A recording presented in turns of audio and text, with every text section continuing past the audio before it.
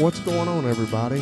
I hope you're doing well today. I hope you're beating this Louisiana heat. And what I really hope is that these stories are impacting your life, and I hope that you're writing your own God stories. You know, for me, abiding in Christ and keeping Him at the forefront of my life, it gives life purpose. You know, He is our purpose. And I'll tell you, when things get tough, or even when they're good, He's always the one that I keep my eyes on. And it's exhilarating, it's motivating, and I pray that these God stories are playing a part in your life. And so, thankful that you're here today. We got another story. It's called Guilt Free. And I'll tell you, this story is, it's a big one in my life. It's, you know, when you've made so many mistakes in your life like I did, you know, understanding that I am not guilty, man, it plays such a big role in my life, and it will play a big role in your life if you let it. But, you know, for many years, my life was filled with so many bad decisions and wrong living that lifestyle left me with a tremendous amount of emotional and mental and spiritual baggage. And, you know, that's what we don't hear much. I mean, I didn't have anybody pull me to the side and say, hey, man, look, you know, all this sin in your life is going to cost you more than you can imagine down the road. There's going to be a price that you're going to have to pay down the road. And, you know, probably at that time in my life, even if somebody even told me that, I don't even know if I would have heeded their advice. But, you know, I'll tell you, when it starts to show up and you're paying that price, there's regret and there's guilt and there's wish you could go back and do things different. But you know what? You can't. You can't go back and change it. But thankfully, that we have a God in our life that says, listen, forget the past. Let's deal with the present, and let's look to the future. And so, you know, even after I had surrendered my life to the Lord, I lived with guilt for many years, longer than I even care to admit. And even today, man, the enemy wants to remind me of the mistakes that I made.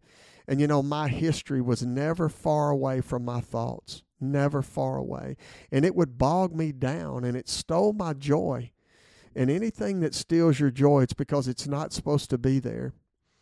And I finally got to the end of myself. I finally decided to bring that to God, because I'm going to tell you, I've been so guilty in my life of just dealing with things in my life for many weeks and months and even years until I had this epiphany like, hey, why am I not bringing this to God?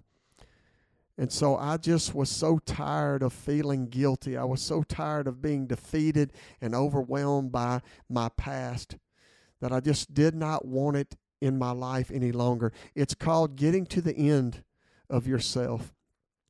And we have to get there if we really want true change, because God will let us hang on to it until we get to the end. And so this particular morning, as I sat before the Lord, I believe that He showed me that guilt was from Satan. It was deception, and I needed to resist the enemy. And, you know, even though that is a very common theme to Christians, you know, hey, that's the enemy, reject him. You know, we don't do it. We hang on to it. But, you know, God knew that that's what I needed to hear that morning. And I needed to know that was the enemy. It was not God's wrath, that He was not punishing me. And that morning I felt God's love and His grace. And most of all, I felt freedom, because I came to a place where I embraced the truth. And I rejected the lies that the enemy was continuing to put into my mind. And, you know, like I said, even today, the enemy will try and accuse me and remind me. After all, the enemy, he is the accuser of the brethren and the father of all lies. And look, as believers, God, He does not hold on to our sins. He does not hold them against us. He forgives us our past, present, and future sins. And guys, it's called grace. And the enemy knows this truth too.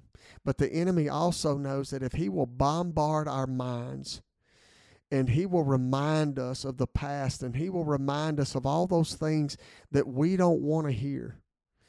That if we don't reject it, if we don't reject those lies and we don't reject those thoughts, and we don't have a healthy understanding of how God views those things in our past, that the enemy can get a stronghold on us.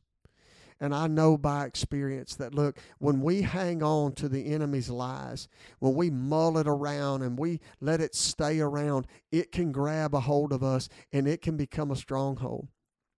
So guys, don't do that. Don't let the enemy do that in your life.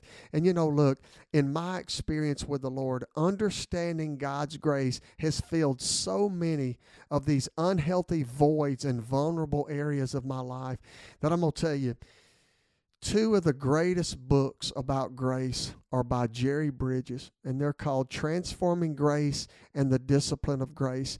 And I'll tell you, God has used these 2 books to grow me and develop me in my understanding of God's grace.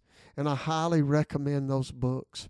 And look, if there's anything in your life that keeps robbing you, that keeps tormenting you, I just encourage you to get before the Father. Get a word of truth from the Father and begin to depend on the Lord to remove that. Look, God would not be God if he could not deliver us.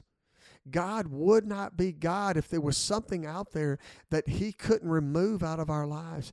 Listen, I'm going to tell you what, when we get to a place where we are just tired of it, we are at the end of ourselves, he is faithful if we will just come to him and we will trust in him and we will be dependent on him and we will put one foot forward and we will give our best effort. Look, don't tell anybody that God has ever delivered out of any addiction, whether it's drugs, pornography. Don't tell someone that God has healed them, and you're talking to someone that God has healed. Don't tell me that God cannot deliver you from negativity or these sins that are nagging, gossiping, whatever it is in your life. God is faithful to do that. And so join him today. Let today be the end of those things in your life that keep robbing you, and quit listening to the enemy. He is a liar. He is a liar. He's the father of all lies. And guys, let today be a day that you desire and you move forward and see God facilitate that change in your life that you want and he wants. So guys, have a great day. Embrace this and be with me next episode where the Lord speaks to me that some of these wrong words that have been coming out of my mouth, how the Lord looks at that and what I need to do to change that. Have a great day, guys.